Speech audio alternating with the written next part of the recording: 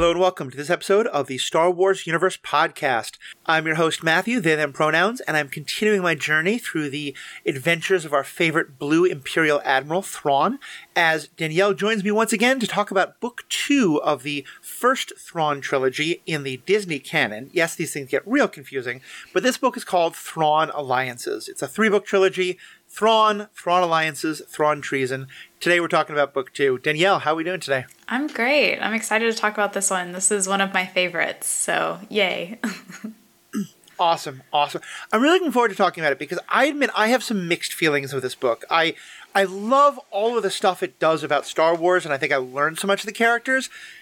Some of the writing is not my favorite, and particularly one of the characters I think is not done justice, but we'll get to that. So let's just kind of start. Tell us more about how you feel about this book, Thrawn Alliances. I love, spoiler alert, Anakin and Thrawn's interactions throughout this book. Mm-hmm. I think that they're written incredibly well. It's hilarious.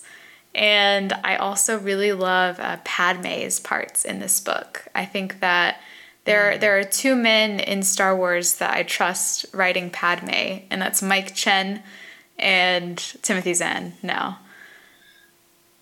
Interesting. Okay, because I had a very different reaction to how you wrote Padme, so we'll definitely get that. We'll definitely get to that. Yeah, I think largely, though, I feel the same. It really says a lot about Thrawn, but it also, somewhat like the first book, a lot of times the way you really tell a story about a institution or a point in time or a point in history at a specific place is by introducing a newcomer and letting us see that through his eyes. And I think we're really getting that with the Empire. And in this book, because it kind of touches on 2 different timelines, one during the Clone Wars and then one during the Empire, we get that twice. And in many ways, I feel like the character who we learn the most about in this book isn't Thrawn, it's Anakin Darth Vader. Because we get to see him with this. Thrawn is on 2 different adventures with each one of them. Yeah, I agree. I think we definitely learn a lot about Anakin. I actually think that Timothy Zahn is one of the best writers of Anakin and Darth Vader. And I feel like he understands him on a level that not a lot of authors do. He doesn't over-apologize for him, and he just kind of lets him be the character that he is. And it's rare that you find a writer in Star Wars who does that. Someone who truly does kind of seem to be like in the middle of his character, like not a super fan of him, like to the point where he excuses a lot, but also not someone who actually hates the character. He sees him for who he is and writes him that way, and I really appreciate it. But I also think that we get what we learn about Thrawn in this book, to me, is really how he maneuvers. Like, he's not good at politics, we know this, but he is really good at maneuvering around people and getting the reaction he wants from them. And there is no better example of this than in his interactions with Anakin and then Anakin as Vader. And I love it. I love it so much. Very much agree, yeah. And I think there's often a perception that to be neurodivergent means to be very bad at social skills. And I think that often those things are the case. But sometimes it can be that you are very good at certain social skills, you just don't always understand what is needed in others. And I think we see a lot of that in Thrawn. Like, he's not bad with people. In a lot of ways, he's brilliant with them. But as you said, it's in these specific ways. So let me give a quick overview of the story. And I think in some ways this is going to be fairly brief because, frankly, I don't think the details of the story matter anywhere near as much as the things we learn through them and stuff like that, but you can definitely correct me there. And as I said, there are 2 different stories that are being told at the same time. The primary story is about Thrawn meeting up with Vader, but I want to actually start with the first one because I think it will help frame it better. So in the first story, we hear about how Thrawn first came to know about the Jedi and the Republic and things like that, or at least his first encounter with them. In the beginning of the first book that we read, just 2007's Thrawn, he mentions in his talk with the Emperor that he had heard about the Jedi, he'd heard about the Clone Wars, he had met this person named Anakin Skywalker. This first part of the book is that story. Basically, Duje, I think is her name, one of Padme's handmaidens and attendants, who, if you read the Queen's Shadow, Queen's Peril books, you learn there's so much more than just that. But she has traveled to this planet way out on the rim of known space, in wild space, and she's gone missing for a while, and now Padme is going to look for her. And Anakin is very concerned about this, and so now Anakin has gone to look for Padme. And that's where we get a lot of the great Anakin stuff that we'll get into in a second. And as he's approaching the planet for observation, this guy introduces himself, Thrawn. There's a great interaction where he says, "Just call me Thrawn," and Anakin's like, no, I can use your full name. And so Thrawn corrects him like 3 or 4 times, and finally he's like, okay, I'll just call you Thrawn. Thank you. Which anybody who has been like in situations where people don't understand their naming or pronunciation or things like that, the way he just offers the nickname but then refuses to accept a mispronunciation of his actual name is just utterly wonderful. Excuse me. So, and then the two of them get involved in looking for Padme, which they come to discover is that her handmaiden, and then she has gotten really involved in this plot that involves minors and criminals and eventually separatists. And that what they eventually learn is that there is this factory that is mining cortosis and using it to create shields that not only are great against blasters, but are actually great against lightsabers as well. And in so doing, Thrawn figures out that it's possible that not only is this something that the separatists would want, but that they could even put it into, because at one point they actually see clone trooper armor that looks like it's this. Basically what they figure out, which Skywalker isn't able to admit to himself at that point, but Vader later does, is that this was Palpatine starting to prepare the clone troopers to fight the Jedi. And it's brilliantly told, and at one point in it, the question comes up for Thrawn, where he puts it to Anakin, we have to focus on the mission, and the mission is victory. And that if there comes a point where you're going to have to choose between rescuing Padme, your personal concern, versus the larger concern for all of us, rescuing, stopping this factory and thus preventing this war going on, you're going to have to choose victory. And Anakin very clearly refuses to make that decision. And he says pretty clearly, both to Thrawn and especially in his head, that he would never do that. He would always choose Padme, which is like the literal definition of why attachment for someone like him can be a bad thing. So it's really, really well told. And in the course of this, Padme does a lot of her own kind of sneaking around. She learns a lot of things. She helps rescue them at one point. She befriends a couple people on the planet who then wind up, like 2 of them get killed, and one of them is kind of bitter about how all this has hurt the planet, which we'll talk about later. And it ends with, Thrawn saying his goodbyes, and clearly kind of a little dissatisfied that Anakin isn't seeing what he is seeing. So that's running parallel to the quote-unquote main storyline, and that it's the one that kind of starts and ends the book, which is that, and it's very clearly set, that this is happening after the battle of the end of Season 3 of Rebels. And for anyone who hasn't seen that yet, that ends with Thrawn first having gotten involved and being defeated by the Rebels. And there are a number of allies they call in that no one was expecting. And he has been called back to Coruscant, and Vader is clearly needling him because of this terrible failure, and the Emperor has asked the 2 of them to go on a mission because he has felt a disturbance in the Force. And, it's kind of a buddy cop, like, in both ways, it's kind of a buddy cop show, and I kind of love that about it. And the 2 of them now again go on an adventure, and it winds up again leading them to the same planet. Because part of what they find is that a new race called the Grisk, who are, like, the Chiss have heard rumors about them, but no one really in the Republic or Empire has heard much about them. But they are gathering power, and one of the things that they're doing is trying to steal the most important resources of different culture. For the Chiss, we learn that there is some Force sensitivity among their people, but it kind of manifests in weird ways. and sorry for all the detail here, but it is very important, where young children, especially girls, are sensitive enough to the Force that they have some precognition. And because one of the reasons why wild space is what it is that the astronomical makeup of it is such that there are not really stable hyperlanes that can be maintained over time. There's far too many like black holes and gravity wells and all this stuff coming and going.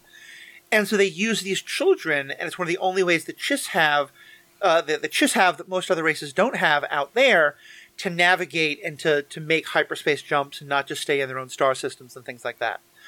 The Grisk have captured them and are trying to steal them away. And it's this wonderful sort of back and forth between Thrawn and Vader, because Thrawn is trying to help Vader succeed in his mission, but he is also very clearly also trying to protect and rescue this Chiss resource, and then use the Chimera, his Star Destroyer, to do battle against the Grisk, who have attacked the Chiss like this. And there's this constant theme from Vader of you have divided loyalties. You can't choose both the Chiss and the Empire. You're betraying the Empire, etc., etc. And this is the kind of thing what you were getting to. Thrawn does this wonderful job of convincing Vader that what he is doing is helping both the Chiss and the Empire. But he's clearly walking a very dangerous line. It's kind of the equivalent, I think, this very intentional parallel of Anakin saying, like, no, everything I do to rescue Padme, it's because she's such a good senator, and so it's for the good of the Republic, and et cetera, et cetera. So that, again, ends with a big battle. The Grisk are defeated. Everything works out okay. And Vader is still very distrustful of Thrawn, but I think has come to expect and respect him a little bit more, but also makes clear, you're going back to Lothal. You absolutely have to win this time, or there's going to be real trouble. You kind of basically get the sense of, like, Thrawn taking a ride on those Purgles at the end, and then coming back to a world without the Chancellor or Vader is kind of good for him, because he probably dodged a bullet. Because if the Rebels had defeated him twice, that would have been really bad for him. So yeah, I think there's a lot of aspects to the story that we'll get into, but does that kind of give a basic plot summary, you think? Yeah, I think so. I think, I guess one thing I would add, because I think it is important to the narrative, is that the Clone Wars era story is intermingled with the Imperial story timeline-wise. Mm-hmm. So like you go a couple chapters in the Imperial story, and then you go a couple chapters in the Clone Wars story. And I think that's important because it's intentionally, they're mirroring each other based on the events that are happening. And the more that like Thrawn and Anakin get to know each other in one chapter, in the next one, in the Imperial timeline, you see how that affects how Thrawn interacts with Vader. Based on what he's remembering from their previous interactions. And I think that makes it it's a good storytelling to me, having it that way. There's one beautiful moment where I think one chapter ends with Thrawn saying something along the lines of, "You just have to trust me." And then the literal next line of the next chapter is Anakin saying, "You just have to trust me." They do that a lot. And I think my favorite part of the book is you see Thrawn falling down the same line, like you said, that he warned Anakin against back in the Clone Wars. And so in the Imperial time, it's Vader telling him these things that Thrawn was telling Anakin. And like being like, be mindful of what you do, of these things. And, the specific thing, it's that line of, victory is what matters here, not anything else. Vader reminds Thrawn of that in the Imperial time, which is what Thrawn had to tell him in the Clone Wars time. And so it's like you see just how much Thrawn has changed since then too. It's not just how much Anakin has changed; it's how much Thrawn has, and you see the effect of the Empire has had on him. I think in those 20 years since. Mm-hmm. And one thing I think is really brilliant in the way it's done is that a running theme in the Imperial side of the story is that Thrawn knows that, or at least strongly suspects and is figuring out, that Vader is Anakin. Mm-hmm. And I really love that it takes us inside Vader's mind, because we've never really seen this before. He constantly refers to Anakin as the Jedi. Mm-hmm. And it's very much a third person kind of like, that wasn't me, that was this other person. But there are things where he's like, and Vader realized that the Jedi remembered this happening, or Vader thought about how the Jedi had felt about it. And he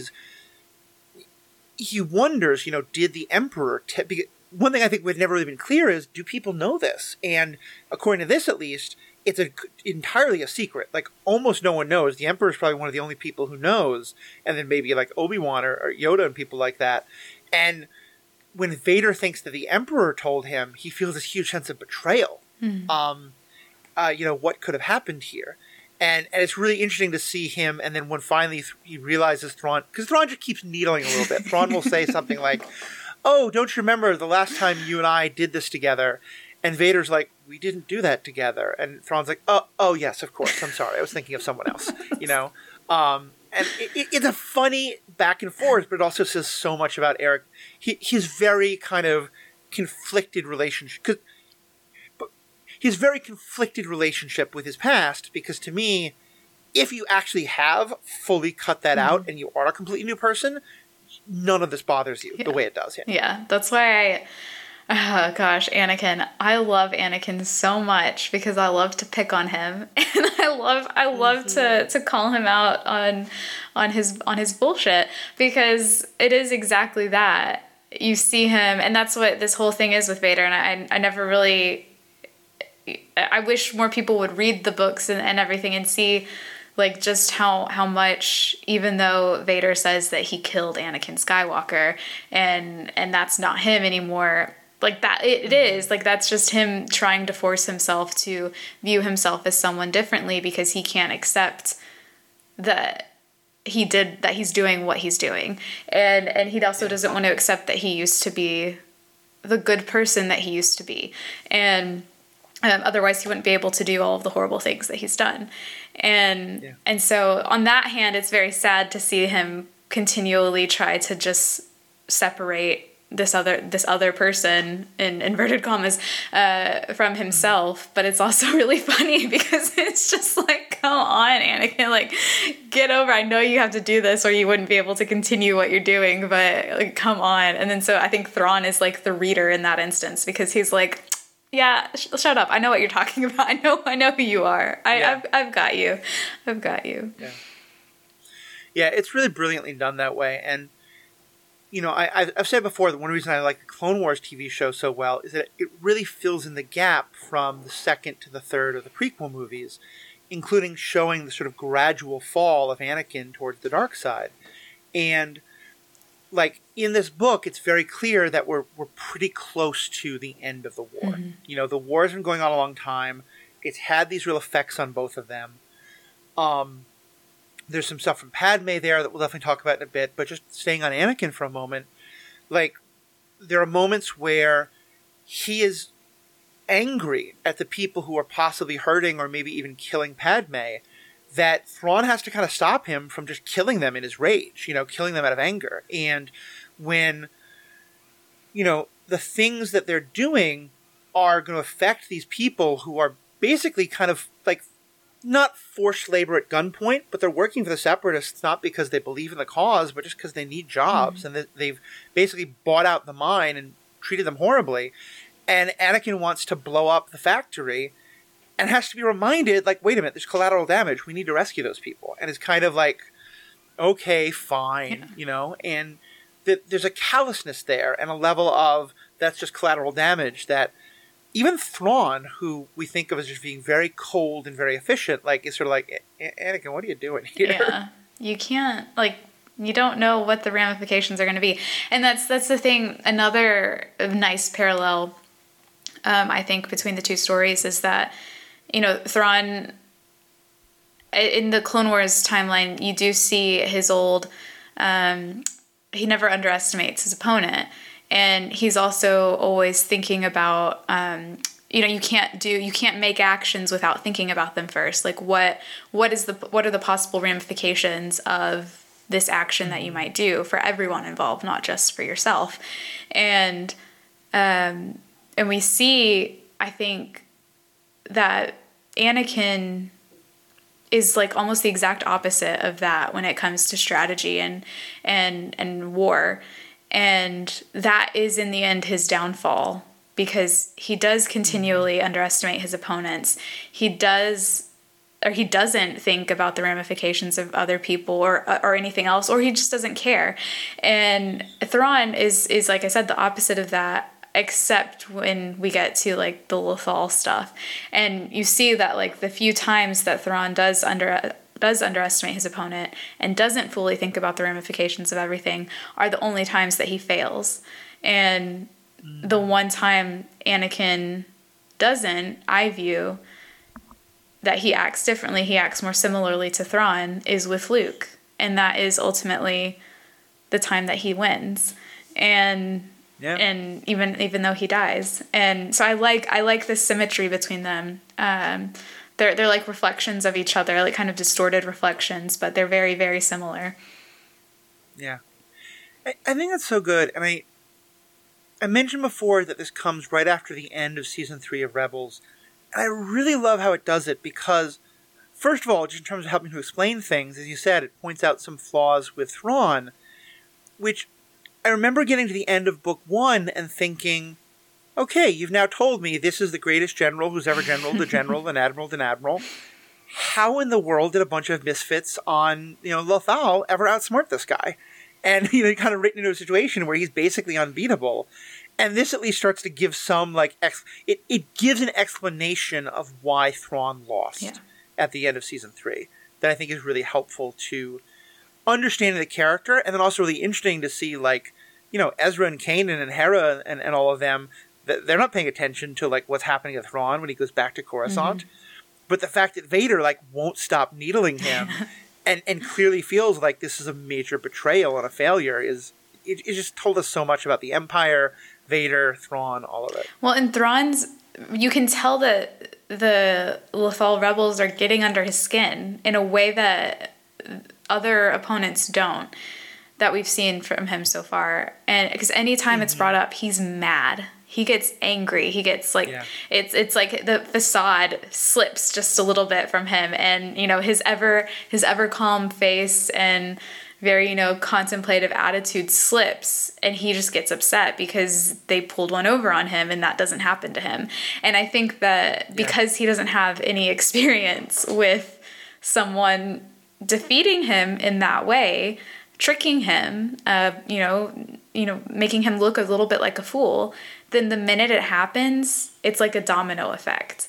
It's like, because he doesn't know how to deal with that. And so it's, you can see that they're getting under his skin, they're bothering him.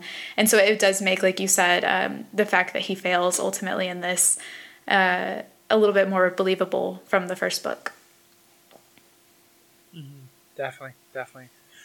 And it just helps us out of character a lot more. Mm-hmm. I think, I love what you said about he's never learned. The Yoda line that failure the greatest teacher is, he hasn't learned that. He hasn't experienced that before, and he doesn't know how to handle it. And the other, because I think there's also a great parallel there of that when he gets emotional, that it's harder for him. And he manages to keep his cool much more, and he does win. But clearly also we see with him that he does, when he's fighting the Emperor's wars, he has intellectual opinions on the Death Star, but he's not emotionally invested in, is this a good idea or is this not? He is, though, clearly invested in the Chiss and, protecting them, and he's very good. He keeps insisting that it is possible to maintain utter dual loyalty where he will never betray the Empire, but he will also never betray the Chiss. Mm-hmm. How much is he lying to others? Well, to me, there's kind of three options. I'm curious which one you think it is. Is he being accurate, and he honestly believes you can be completely loyal to both? Is he still primarily loyal to the Chiss, but is convincing everyone that he's just as loyal to the Emperor so that he can get along? He's a little bit lying to them? Or is he lying to himself, that he's convinced himself that you can be loyal to both?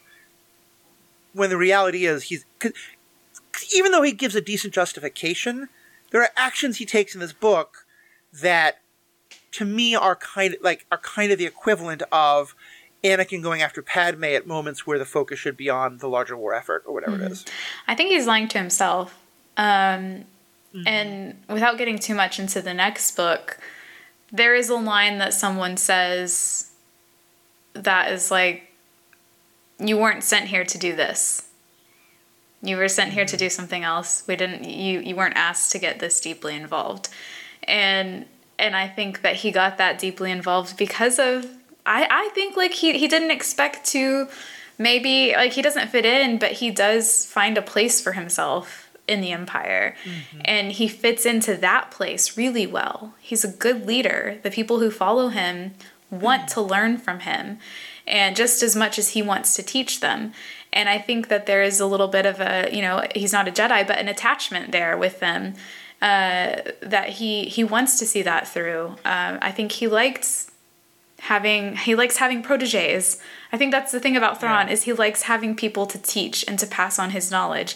And the people he's found in the Empire, even though it's not everybody, even though it's just his small little, not small, but his little part of the Empire, they accept that and they thrive off of it and they want it in a way that I think maybe he didn't get in the Chiss Ascendancy.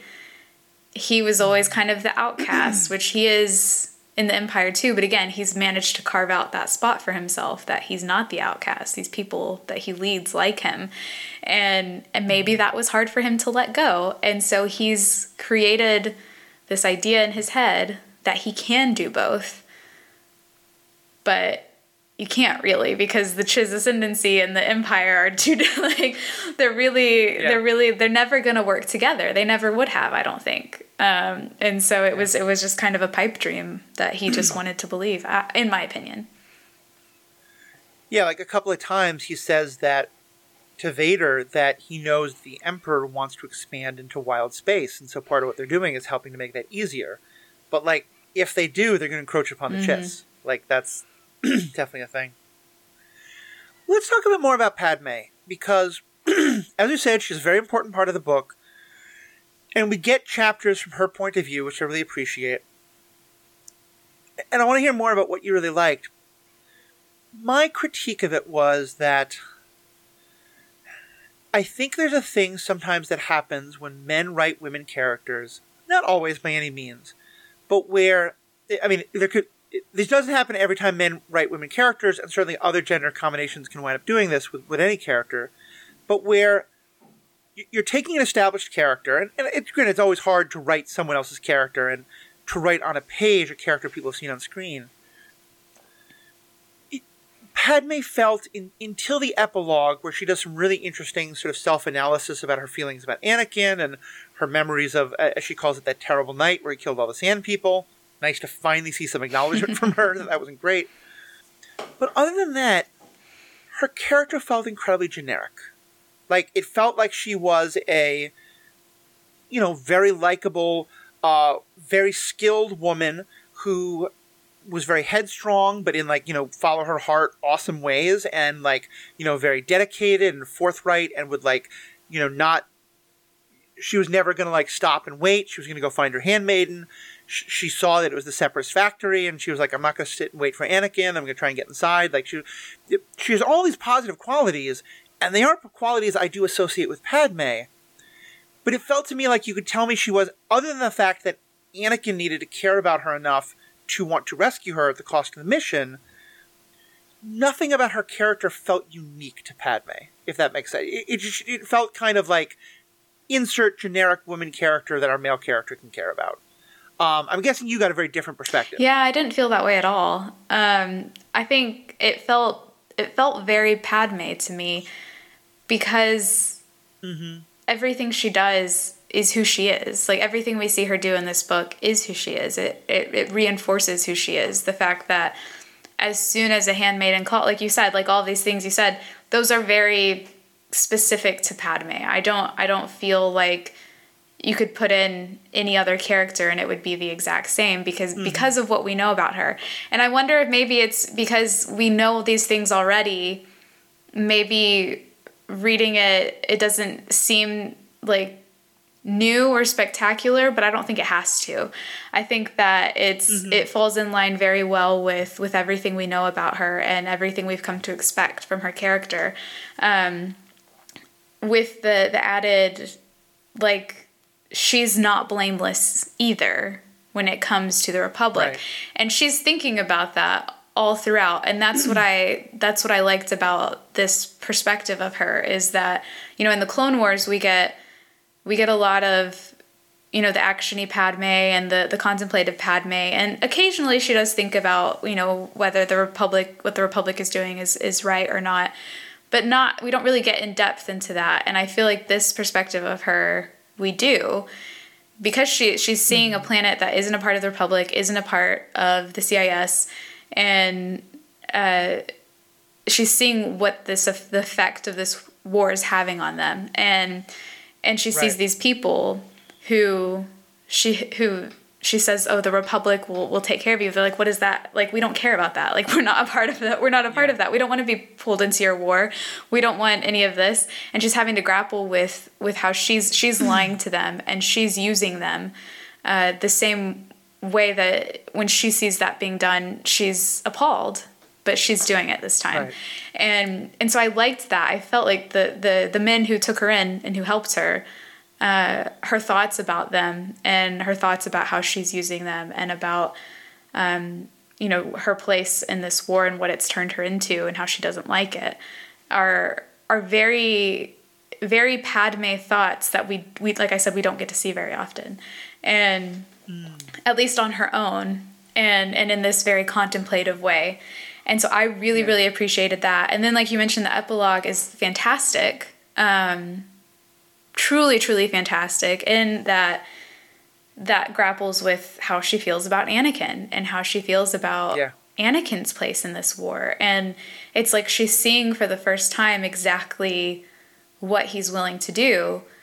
And it maybe not seeing it for the first time, but actually taking it in for the first time. And realizing that, you know, he's not being forced to do this. He did it on his own. And where she could maybe make an excuse for him with the Sand People because she chose compassion in that moment, and to feel for all of the pain that he was going through in that time, and see that he was already beating himself up about it so much that her doing so wouldn't add anything to it. In this moment, she's like, this is separate from that. This is influenced by it, but there's no, like, nothing I can really say to excuse this here, or nothing I can't choose compassion here because he wasn't the one hurting. Those people are hurting. Yeah. And I'm supposed to show compassion to them, but Anakin is my husband. What do I do here? What have I gotten myself into, kind of? And so I really liked Padme's part in this. I think because when so often Padme can just feel like an extension of Anakin. In this instance, I think she felt like Anakin's partner who has very complicated feelings herself about the situation she's in. Okay, I think that really makes a lot of sense. And to me, there's kind of two things that come up there. One is I do really like the way you're talking about that, because frankly, that was part that didn't feel like Padme to me, is because we know that early in the Clone Wars, she had some of those moments of compassion for the people who, you know, it's easy to assume, like, oh, we see the terrible things the Separatists are doing to that planet, so of course we should go and rescue them, and it's for their benefit. And, like, there's often a lot of truth to that. That's also, like, what we said about the people of Vietnam. Mm-hmm. You know, it's often how you justify things. And so part of me had trouble believing that she would do that, because, you know, the three people who help her, two of them wind up dead, and the third, like, has his life ruined and really has to go and start again somewhere. But when I think about it in terms you're talking about, it does make a lot more sense, especially if it's somewhat, part of what this is showing is not only how the war has affected her, but how Anakin has affected her. Yeah. And it's some of his, like, let's focus on the big picture and maybe not worry about the individuals who are hurt as much, is not only troubling to her, but is rubbing, like, she's also like, oh, am I doing some of that as well? Yeah, it's like because at this point, in the Clone Wars time of this takes place after Ahsoka leaves the Order. So it's between the end of Season 5 of the Clone Wars and Revenge of the Sith. And at that point, the war's been going on for, like, almost 3 years. And we see, like, we always focus on how much that's affecting the Jedi and how much that's affecting the Republic at large, but never really on like individual senators, especially compassionate senators like Padme, who truly want the best for people, but have, like the Jedi, been pulled into changing the way they work so that they can try and make better change, but then it doesn't happen, and then they end up having to do the things they never wanted to do to make any type of change. And this really showed that. I think that it's been 3 years in this war, 3 years of nonstop Padme fighting the Senate to get anything for people, trying to save her friends, trying to stay true to who she is, and this is the first time I think she realizes that maybe she hasn't, and that she needs to reevaluate some of her choices and some of her actions that she's been making. Mm-hmm. Yeah, I think it's really true. Well, okay, you got me convinced there. that is kind of turned around. And also, I did some quick checking of dates. You know, part of it's also because I think the characterization of Padme that I most resonate with and that is most in my head are the books by E.K. Johnson, the Queen's Shadow, Queen's Peril, which were written after these books, or kind of almost at the same time enough that, like, I'm sort of a little more forgiving also of, like, all this stuff we learned about Padme hadn't existed yet when Thrawn was writing this. So that's fair. Yeah. That's fair. I also, can we talk really quickly about how Padme tells Thrawn about... Well, Anakin mentions the Mark Sable, or however you pronounce it, movement, which is the battle move that Ahsoka came up with in the space battle above Ryloth early in the Clone Wars, and it's named after a flower native to Chile, the Togruta home planet, and because of how it opens up and how it blooms, and it involves the Star Destroyer or Jedi cruiser being turned belly away so that it can their fighter pilots can come out and get in formation before they're exposed to enemy fire, and that way they have a better chance at attacking and succeeding. And Anakin named it that once Ahsoka used it the first time and used it frequently throughout the Clone Wars, and he mentions it, and Thrawn asks Padme what he's talking about, and Padme tells him what it is, and then Thrawn goes on to use that in the Empire, and I'm just like, I can picture Ahsoka being like, is nothing sacred? You have to go and tell a stranger. And there's a double meaning for that as well, though, because, and there may be other places where this has occurred, but something very like that movement is used by Thrawn in the original Legends canon books. Oh, I didn't know that. And so I always took that move from Rebels as like an homage to Thrawn, to Timothy Zahn writing of Thrawn. And so for Timothy Zahn to put it back in, I was like, I love that because you're both acknowledging it, but also a little bit like, no.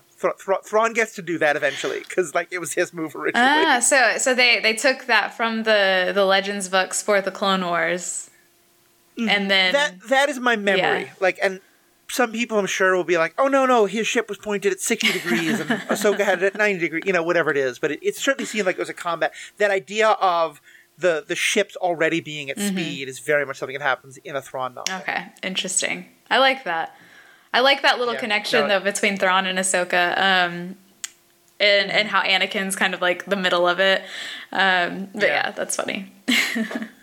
Well, and there's another part of the Thrawn in the original books that Timothy Zahn wrote to what he's writing now that I want to talk about. Again, though it's mostly in this book. What do you think of the character of Rook? Oh, yeah. Rook is, for those who remember him from Rebels, he's a kind of like tallish, sort of feline, gray alien who is kind of Thrawn's bodyguard, but also like he's kind of like personal rogue assassin, like kind of thing. And he's very fun in this book. He's constantly like squabbling with Cormond, who's the commander of sort of the elite squad that Vader commands. He keeps trying to get onto their ship and all this kind of stuff. What do you think about his character? God, I loved him in this book, and I was so mad because I hate him in Rebels. I hate him so much in Rebels, but in this book, he was so funny and really clever and and intelligent. And I think that this book allowed me to appreciate that more about him, to kind of like see him as a full character instead of just as, you know, the guy who's partially responsible for some of the pain of my favorite characters. And so I was like laughing at some of the stuff he did, and I was paused and I was like, I'm enjoying Rook in this book. Yeah. Damn it. And I really love it because, like you, I didn't like his characterization in Rebels, both because just in the show, but also he's so different than he is in the original Thrawn books. Thrawn came up with him and his whole species, the Nagri. And I've heard some rumors that Zahn really didn't like how that character was portrayed in the show, and so this felt a little bit like him rescuing the character. But the thing that's really interesting is how it was the timeline of it, because, you know, all the timelines are weird because in the Thrawn books, because in the original books that Thrawn appears in, the Heir to the Empire trilogy, those are all taking place after Return of the Jedi. Thrawn has shown up from the wild areas, and so like it's possible this can all line up, but most of the stuff that we see him doing now, he, according to those books, he had been doing after the Empire falls, hence the term Heir to the Empire, which they're kind of using again in this. But in that, the story of the Nagri people is that, and I know there's a long diatribe, but I promise it's relevant to the book, sometime during the Clone Wars, there was a terrible battle fought above their planet, and the ships fell to the ground, and what we learn is that often, like, you know, when these things happen, especially when these huge ships, like Star Destroyers, crash into planets, that it can, like, alter, you know, the makeup of the planet, the chemistry of the water system and the water table, you know, the chemicals that spill out, just the impact changing its orbit or whatever. And so this planet, like, you know, all the agriculture died. And that in the books, Vader, first the Emperor, but then mostly Vader, comes and, as they understand it, kind of rescues the Nagri people. And so they feel this incredible loyalty towards Vader. And that Thrawn has now come back and said, you know, Vader is gone, but you're loyal to me, you're still loyal to the Empire, and so I'm going to keep commanding you. And so he has Rook as his bodyguard, and also all these groups that are, you know, working for him. And then at one point, they encounter Princess Leia, and they can kind of recognize her by scent that she is the daughter of Vader.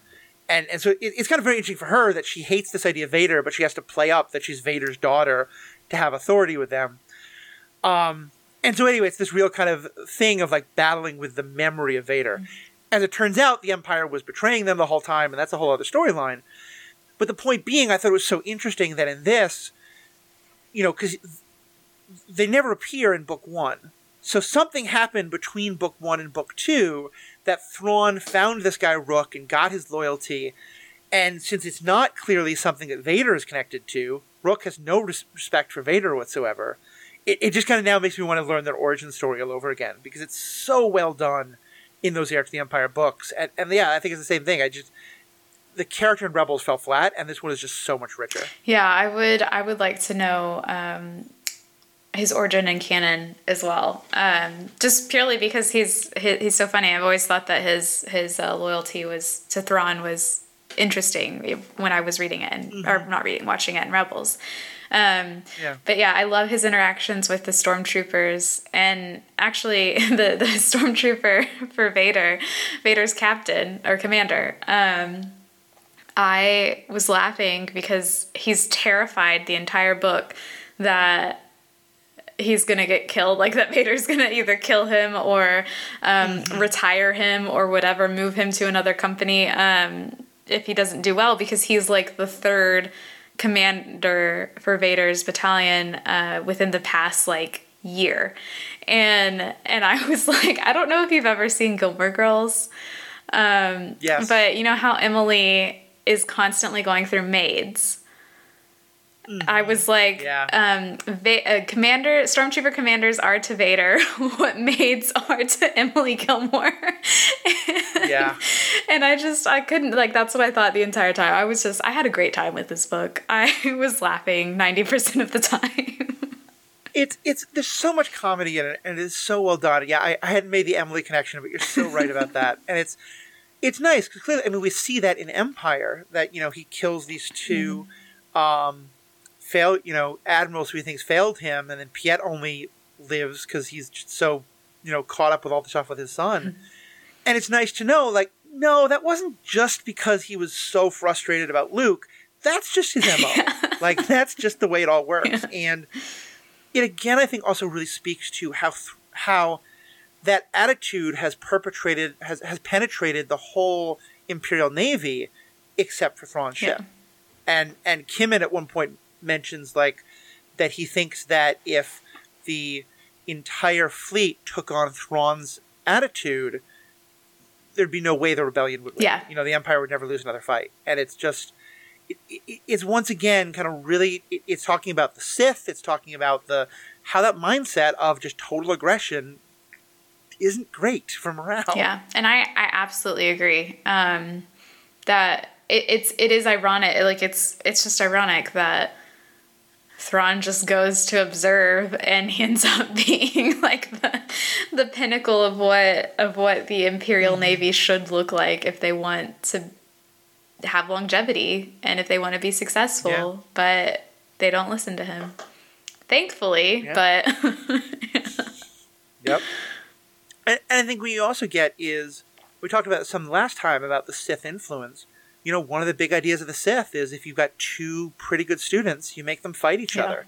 You make them rivals to each other. And I think one of the things that this shows is that the Emperor is on the one hand, like, the Emperor wants these two to get along, but also is very clearly setting them up as rivals to each other. And very much in the kind of, like, which one of you does Daddy love best, And it's just really interesting to see how we never really get inside Thrawn's head the way we do in Vader's, but it feels like Vader is the one who really, really cares about this and feels like he has to show that he is right and Thrawn is wrong. And Thrawn feels none of that. Like, he is utterly uninterested in that game. Thrawn just doesn't want to die. He knows that Palpatine will kill him if he doesn't come out on top. If he doesn't convince Vader of his intentions, then he knows that his life will be forfeit, and he doesn't want that. And so that's what drives him. That and the fact that if he dies, he can't protect the ascendancy anymore. But I think it's really interesting that, like, there's so much, like, no matter how much Vader wants to get away from who he is as Anakin still, everything that makes him up is still very much there. And I think it's that need for approval and that need for any type of like love is still very much there. And the only person he can get that from as Vader is Palpatine. The only person whose approval matters is Palpatine. The only person who is really there to tell him, hey, good job, or you did awful, or any of this stuff is Palpatine. And I just think it's such a part of the tragedy of Anakin Skywalker is that even as one of the most powerful beings in the galaxy, he is still searching for that acceptance and that love. And now he has no one to give that to him except for Palpatine, which he doesn't really want, but that's all he has. And so he clings to him, and I think, and then maybe that's why, like, when Luke shows him that love and that acceptance, that's why he switches. And it's an easy switch in the end for him, because he's like, I don't have to just cling to Palpatine anymore. This is my son, and he loves me the way I've wanted to be loved. It's so powerful. And I was thinking the exact same thing, is that, Luke saying, like, I still feel good in you. There's still a chance for you. And he calls him father is so powerful. And it also helps to explain his fall. And it ties back even more into when you were on a couple of weeks ago talking about Rise of the Red Blade, the book about another person who falls to the dark side. And that part of it is that she because of the kind of very particular, unique relationship she has with her master when she's a Padawan, she never feels like she gets affirmation and support and things like that. And she starts getting it from someone who turns out is kind of a spy helping to groom her for the dark side. And then even when she's in the dark side, like it's all them. They're all fighting for the approval of Vader or the Grand Inquisitor or whoever it is, and it's just, yeah, it is an incredibly powerful way to control people, and it's incredibly malicious and evil, and it's why, you know, it's what like gaslighters and abusive partners and abusive parents do, and it's what governments do, and it's just it's there on all levels. Yep. Sad. I know I'd make fun of Anakin a lot, but I do really love him. Very fair, very fair. And we're going to talk a little bit about Anakin and who Anakin is in a bonus segment for members only. But one other thing I want to just bring up, and it's funny, I had a thought to do this as part of my introduction and decided it might be a little bit too cheesy, but I was going to basically say the introduction was going to be, did you hear the one about Anakin and Thrawn walking into a bar? Or what about the one about Vader and Thrawn walking into a bar? Because the thing is, those aren't jokes. Those both literally happen in this book. Like, they're just such a great setup. Like, what a ridiculous setup for a joke. But the fact that they spend so much time in bars just really made me so, in cantinas, made me so happy. Well, and if you go to, I've never been, but my friends have told me, Oga's Cantina at Disneyland, they have like blaster holes in the wall or on the bar that are from Anakin and Thrawn's fight in this book. Oh, that's so cool. Yeah. So they've intended, that is literally what it's meant to be. They have like a whole thing there that's about it. They made it to reflect that, like, that's the cantina where this fight happened. And I just thought that that's a really cool way. One day I will make it to Disneyland. One day. Yep. I love that. What other little things or bigger things or any other points about the book you want to bring up? Oh, well, we've talked a little bit about the epilogue from like Padme's perspective. But what I think is really interesting and really sad is how much it says about Anakin. So what happens in the epilogue is they managed to rescue quite a few people from the planet, for the workers, who had nothing to do with any of this. And Anakin still decides to go and blow up the factory. What he doesn't take into consideration is the fact that this is a material they're making in the factory that he doesn't know anything about. All he knows is that it's resistant to lightsabers and to a little bit to blasters. But he decides, he's like, oh, it's just a factory, I'm going to go blow it up. The material they're making reacts very badly to the explosion, even more so. It's supposed to just be like a small explosion that disables the factory. Instead, it basically ruins the planet, and you see the effect of it early on in the book when you're on the Imperial timeline, because the planet is basically destroyed. Like, it's inhabitable or uninhabitable at that time.